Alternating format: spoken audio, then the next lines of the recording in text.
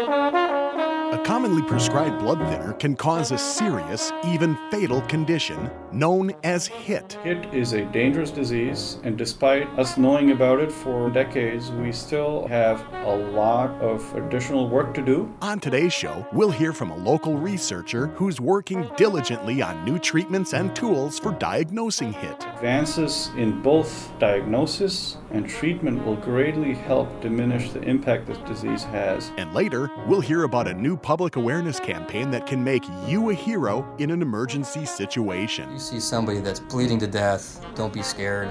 Be empowered to help, because you can make an impact and save somebody's life, in a very easy way. We're learning about a blood disorder and how to stop the bleed inside this edition of CTSI Discovery Radio. Welcome to CTSI Discovery Radio. I'm your host, Brian Belmer. CTSI Discovery Radio is brought to you by the Clinical and Translational Science Institute of Southeast Wisconsin. The CTSI is a consortium of researchers, doctors, scientists, and others representing 8 institutions, including the Medical College of Wisconsin, Milwaukee School of Engineering, Marquette University, the University of Wisconsin-Milwaukee, Children's Hospital of Wisconsin, Froedtert Hospital, Blood Center of Wisconsin, and the Zablocki VA Medical Center. The CTSI works collaboratively across all of our member institutions in advancing biomedical research and finding new drugs, treatments, therapeutics, and interventions that are better, faster, and more economical than ever. Our mission is advancing health through research and discovery.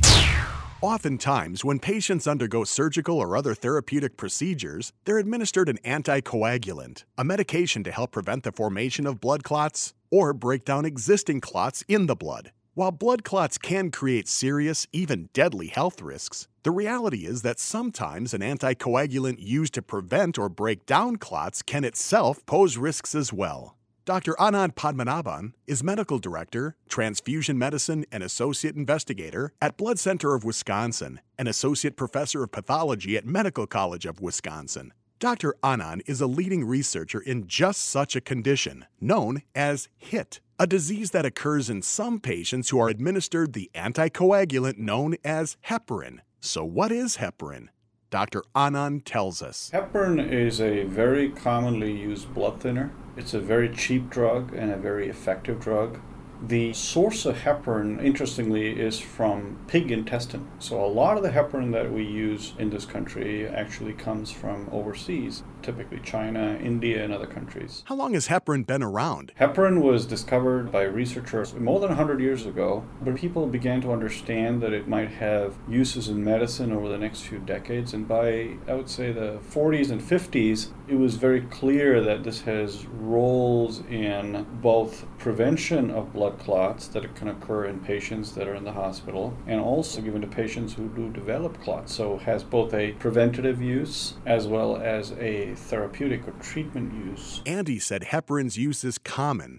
How common? It's estimated that in the United States, a third of patients hospitalized, so about 12 million people, get heparin in some way or the other. So it could be during surgery, it could be during dialysis in patients that have kidney failure, or it could be as simple as someone's coming into the hospital for some kind of a medical or surgical procedure. They need a catheter or a line placed in their veins so that the vein does not clot off. They instill a small amount of heparin. So it's very, very commonly used. It's probably one of the most commonly used drugs in the hospital. Although generally considered a safe drug, there can be risks with heparin. Like any anticoagulant, the risks of heparin are bleeding. Obviously, the goal is here to prevent clots. Now, if you have too much heparin on board, you can certainly bleed. But Dr. Anand says there's another side effect with heparin that doesn't involve bleeding. It's a condition known as heparin-induced thrombocytopenia. Whew, that's a mouthful, huh? Well, fortunately, Dr. Anand breaks it down for us. The more severe or more worrisome side effect of heparin really is heparin-induced thrombocytopenia. Heparin-induced thrombocytopenia has a commonly used acronym called HIT because, it's really a mouthful. It is very rare for bleeding to be a problem in HIT, despite the fact that in its name you see thrombocytopenia, which means low platelet count. In HIT, what happens is there is a drop in the platelet count, except that it's pretty significant. Classically, a patient would come in with a normal count. A normal platelet count is typically between about 150 and 450,000. They will receive heparin in some form, and 1 or 2 weeks later, the platelet counts dropped to less than half. Typically, platelet counts do not fall below 40 or 50,000. Now, at that level, there really is no risk for bleeding. Only when you get very, very low, 10 or 20,000 or so, is the risk of bleeding. So if the drop in platelet count doesn't result in bleeding, what does it result in? The problem really in HIT is paradoxical thrombosis, or paradoxical clotting. So when platelet counts fall, you would think that they're at risk for bleeding, but that is not the case in HIT. In HIT, the platelet counts fall and they're at risk for clotting.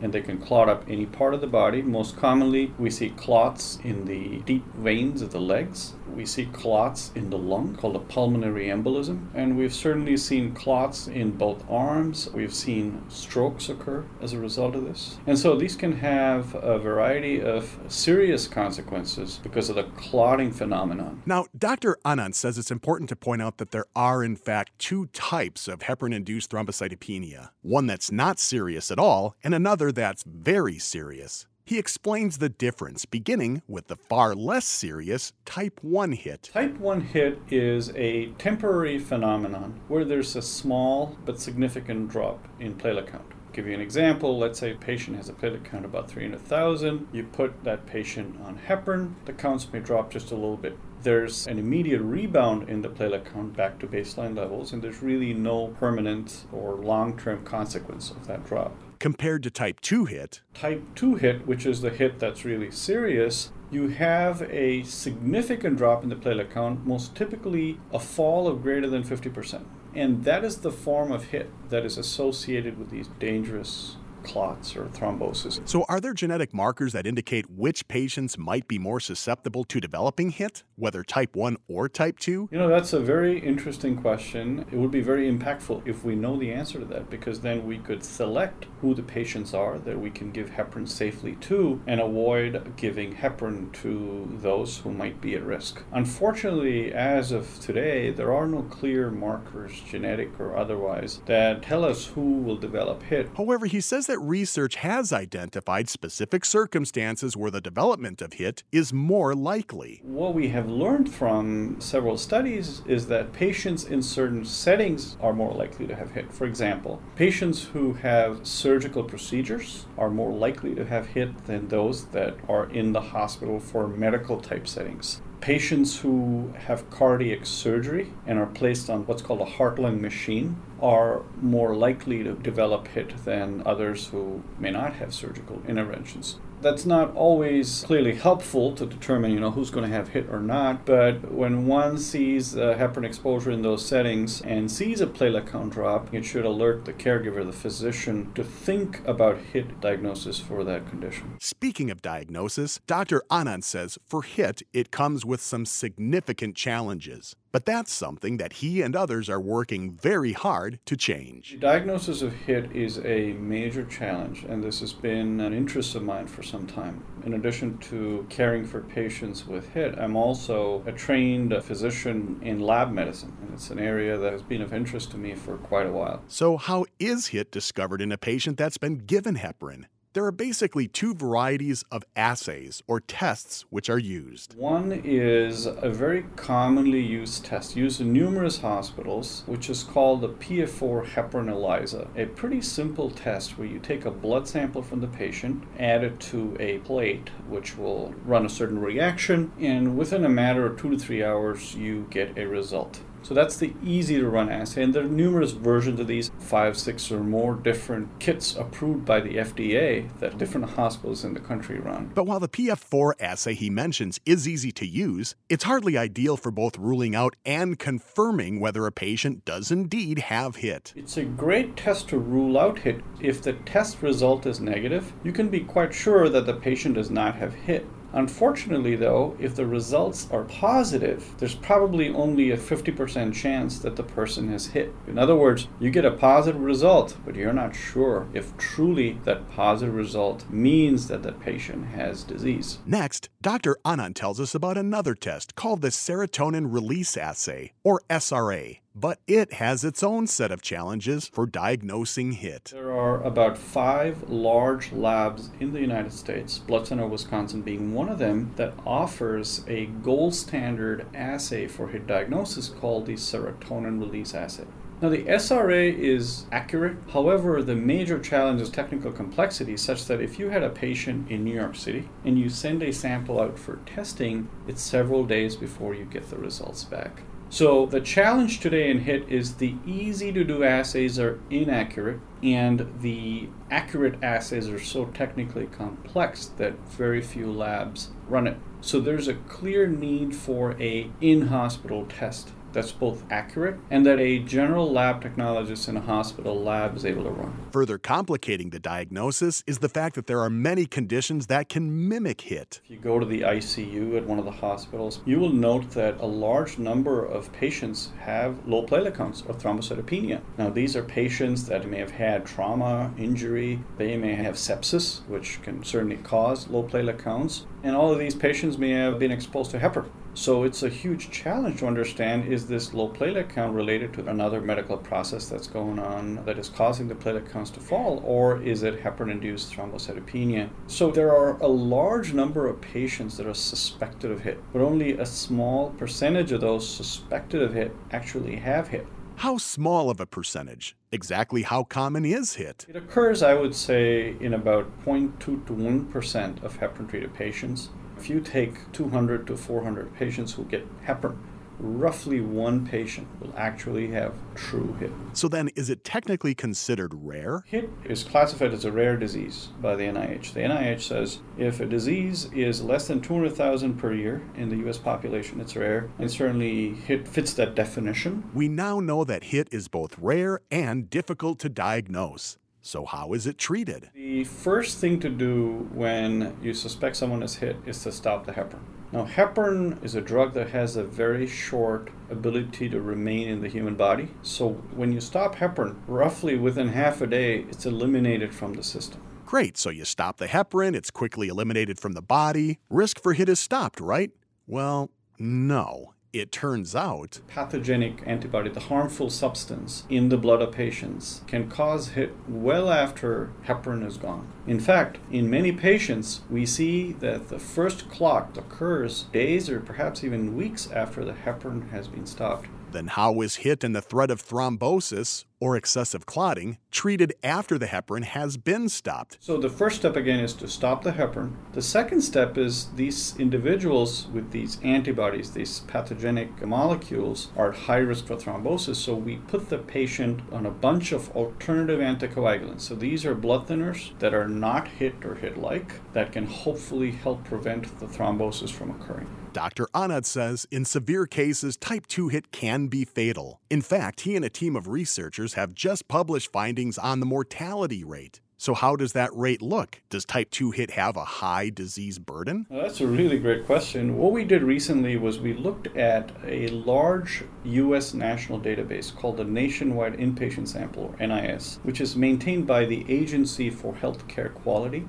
We noted that in the U.S., about 20,000 people develop HIT every year, and 2,000 of those 20,000, so roughly 10% die. A 10% mortality is a pretty high mortality, and we have certainly seen multiple deaths just in our community here. We have seen numerous amputations among patients that develop HIT, and the thrombosis burden was significant. It was 30%. So 1 in 3 HIT patients will develop a clot. There's another significant burden HIT creates for patients, a financial one. We found that on average, the charges for a HIT patient were 4 times greater than in someone who is hospitalized and does not develop HIT. So there's huge medical costs in terms of clots, bleeding, amputations, and death, as well as major economic costs, both to the health system and to the patient. Now, Dr. Anand told us earlier about 2 existing assays or tests for HIT, one that's not reliable in diagnosing it, and one that's too complex for widespread use in hospitals. So So he and a team of researchers have been developing a new diagnostic assay which utilizes a protein known as PF4. It stands for platelet factor 4, which is a protein that's contained in alpha-granular platelets and can bind to the surface of the platelet through molecules that are heparin-like. These are not heparin, but heparin-like molecules that we all have on our platelet surfaces. When that occurs, it creates the perfect binding site for these bad pathogenic antibodies and results in platelet activation. When we made that finding, we wondered if we could leverage that information and build a new diagnostic assay. That's what the PEA is. PEA stands for PF4 dependent P-selectin expression assay, and I'll explain that. PF4 dependent means in the assay you need PF4. P-selectin is a simple marker of platelet activation. So if P-selectin shows up on the platelet surface, it means the platelet has been activated. He explains how the PEA works. What this assay is you take some normal platelets, you add some PF4, and you add the sample of the patient who's suspected of HIT. If the sample has these HIT antibodies, it will bind to these PF4 treated platelets and activate the platelets, and we have pretty simple tools to examine if the platelet surface expresses P-selectin. It's a very simple concept and a pretty rapid assay. From start to finish, it takes about 2 to 3 hours, as opposed to about roughly double the time that the SRA takes. Dr. Anand and his research team have been busy testing the PEA assay for diagnosing HIT. He tells us that so far, we developed this sort of prototype test. Patients that we knew received heparin. Some of them had HIT and some of them did not. And the results were very, very promising and very clearly told us, based on this new PEA assay, who had the HIT and who did not. And then step 2, we ran the PEA in parallel with the gold standard SRA. To our surprise, the PEA has an accuracy which is even a little better than the SRA. Building on those results, we're in the final stages of examining exactly the diagnostic utility of the PEA. So it's a multi-institutional partnership between Milwaukee, Mayo Clinic, and the University of Washington in Seattle. Assuming that the PEA assay continues to prove equal to or superior to the current gold standard assay, what does Dr. Anand hope happens next? My expectation is that labs such as the Blood Center of Wisconsin's diagnostic labs will internally validate this assay to offer as a clinical test. So I hope that roughly within a year, Blood Center Wisconsin or perhaps other labs are able to offer this for patient testing. And after that? This will be an important advance to offer the PEA. However, it still requires a lab with some level of sophistication and expertise. So one of my goals is to try to translate this technology into a little kit that will go out to the hospital, that a general lab technologist would be able to take a simple blood sample, mix it up based upon the directions included in the kit to achieve a meaningful result. Dr. Anand's research on the PEA assay is funded in part by a grant from the CTSI, and he says that type of support is invaluable to his research. Well, the CTSI of Southeastern Wisconsin has just been hugely important in this research, and I cannot possibly overemphasize the importance that the CTSI has had in not only the basic aspects of my research and understanding what these HIT antibodies do and how they do what they do, but also in helping me translate these findings to a revolutionary new assay that's sort of paradigm shifting on how we think of diagnosing HIT. And he says that the CTSI is continuing to support his research work for big things to come. CTSI has also funded some work that my lab has become recently interested in, which is what might be ways to perhaps treat this disease. This is a bad disease with a 10% mortality rate. And some recent observations that we made based upon testing in a test tube and also off-label use in patients who were in desperate need for treatment. These patients may have otherwise died. And so the CTSI has helped us understand some of the mechanisms involved in HIT pathogenesis, and I suspect that I will be working with them in the future on HIT treatment.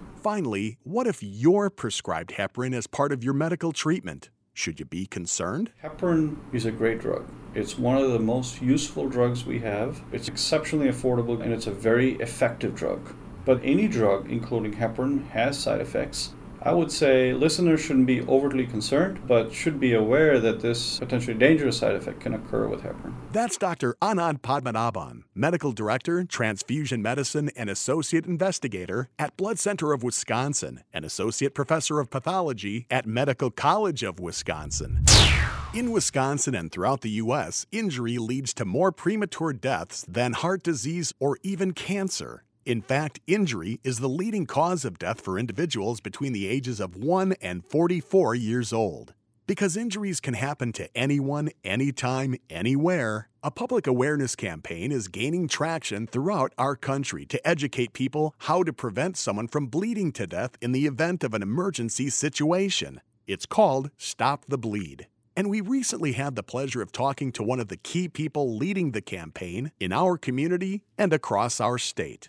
Dr. Christopher Davis is a trauma surgeon and assistant professor of surgery at Froedtert and the Medical College of Wisconsin, and he begins by sharing the origins of the Stop the Bleed campaign. He says that the impetus for the initiative came as a result of the tragic school shooting at Sandy Hook, Connecticut in 2012. After that event happened, local surgeons, lawmakers, industry got together and said, hey, what can we do to improve survivability in these kind of mass casualty situations, to be able to get these patients stabilized into the hospital where we can actually help? From there, the movement made its way to Washington. The White House took it upon itself to make it a nationwide agenda to teach all citizens how to save lives from bleeding. And after that happened, the American College of Surgeons developed a formal program called Stop the Bleed. Now, as a nationwide first aid awareness campaign, Stop the Bleed has a call to action for each of us. The call to action is for everybody to be trained on very basic principles in the event to be an immediate bystander to injury. And it doesn't have to just be mass casualty situations. It can be motor vehicle collisions or workplace incidents. You never know when you may be the first person that's there before emergency medical people can arrive. The Medical College of Wisconsin and Froedtert Hospital have taken a major role in helping to spread the Stop the Bleed campaign throughout our state. As the only adult Level 1 trauma center in our area, Froedtert is uniquely qualified to lead this effort. The adult Level 1 designation means that we not only have the surgeons 24 hours a day to take care of the trauma patients, but we also have the infrastructure. We have trained nurses, we have the emergency department, the trauma bay to be able to receive patients, and patient care modalities to not only save a patient, but throughout their hospital stay and then plugging them into the right resources for recovery. Their skill and experience in emergency medicine, trauma surgery, and public health make Dr. Davis and his teammates natural leaders for sharing Stop the Bleed with the general public. Myself and my partners are all highly trained trauma surgeons, and we as a division of trauma have injury prevention and community outreach that we do. And we have roles not only with the American College of Surgeons, but with the Wisconsin Surgical Society Committee on Trauma. So more locally, it's upon us to help move the ball forward in terms of this national project. But Dr. Davis isn't suggesting it's only trauma surgeons doing the heavy lifting when it comes to spreading the word on Stop the Bleed. In fact, he says, nationally, other entities like the National Association of Emergency Medical Technicians and other big entities also help.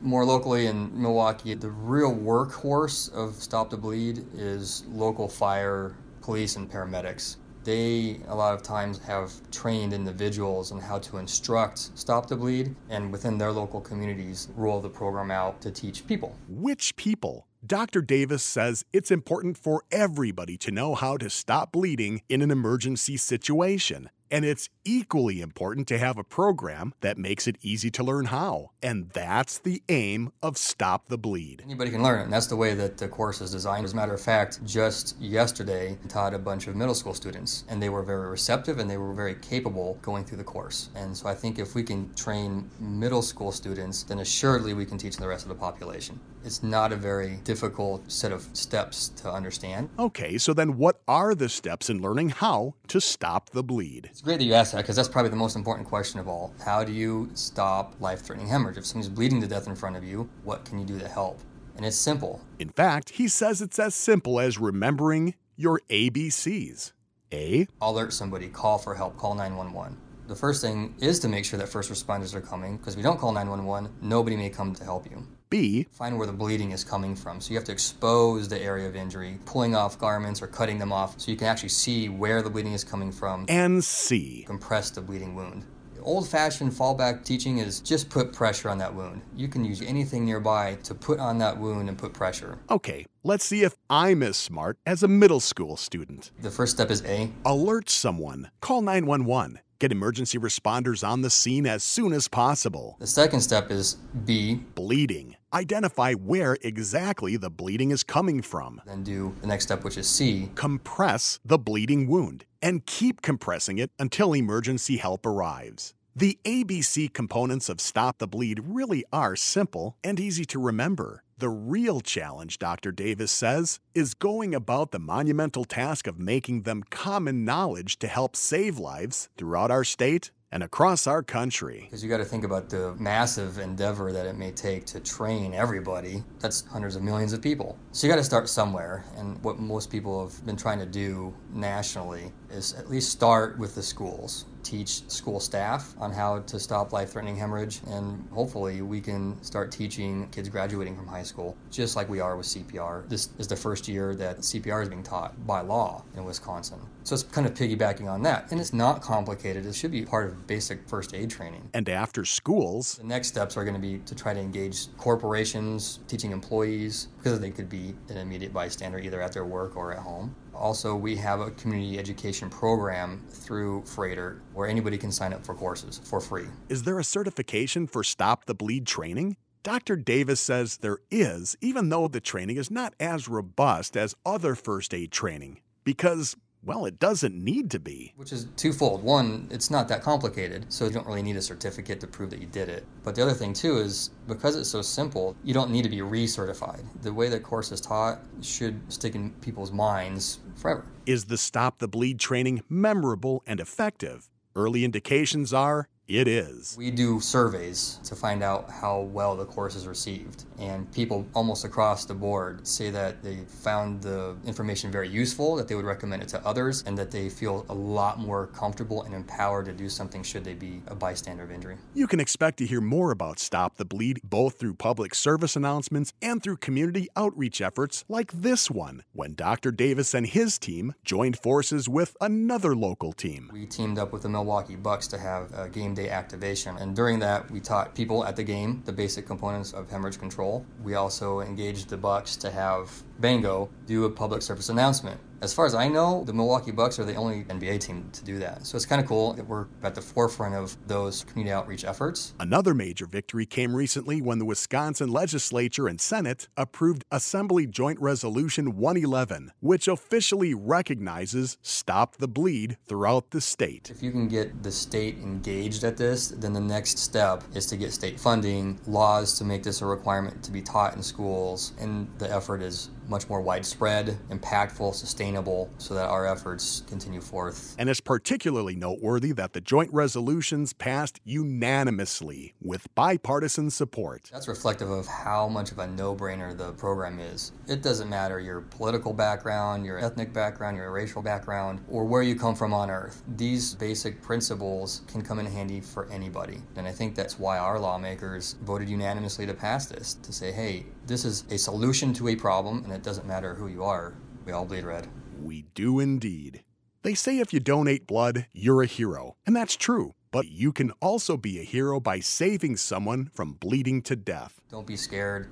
Be empowered to help, because you can make an impact and save somebody's life, in a very easy way. If you want to learn more about Stop the Bleed, there's two places to go. One is bleedingcontrol.org, and then the Freighter.com website. All you have to do is go to Freighter.com and look for Stop the Bleed. We'll be sure to post links on our CTSI website, along with the podcast of this show.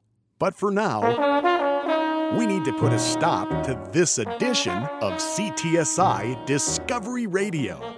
Once again, our sincere thanks to today's guests, Dr. Anand Padmanabhan, Medical Director, Transfusion Medicine and Associate Investigator at Blood Center of Wisconsin and Associate Professor of Pathology at Medical College of Wisconsin, and Dr. Christopher Davis, Trauma Surgeon and Assistant Professor of Surgery at Freighter and the Medical College of Wisconsin, and State Leader of the Stop the Bleed campaign.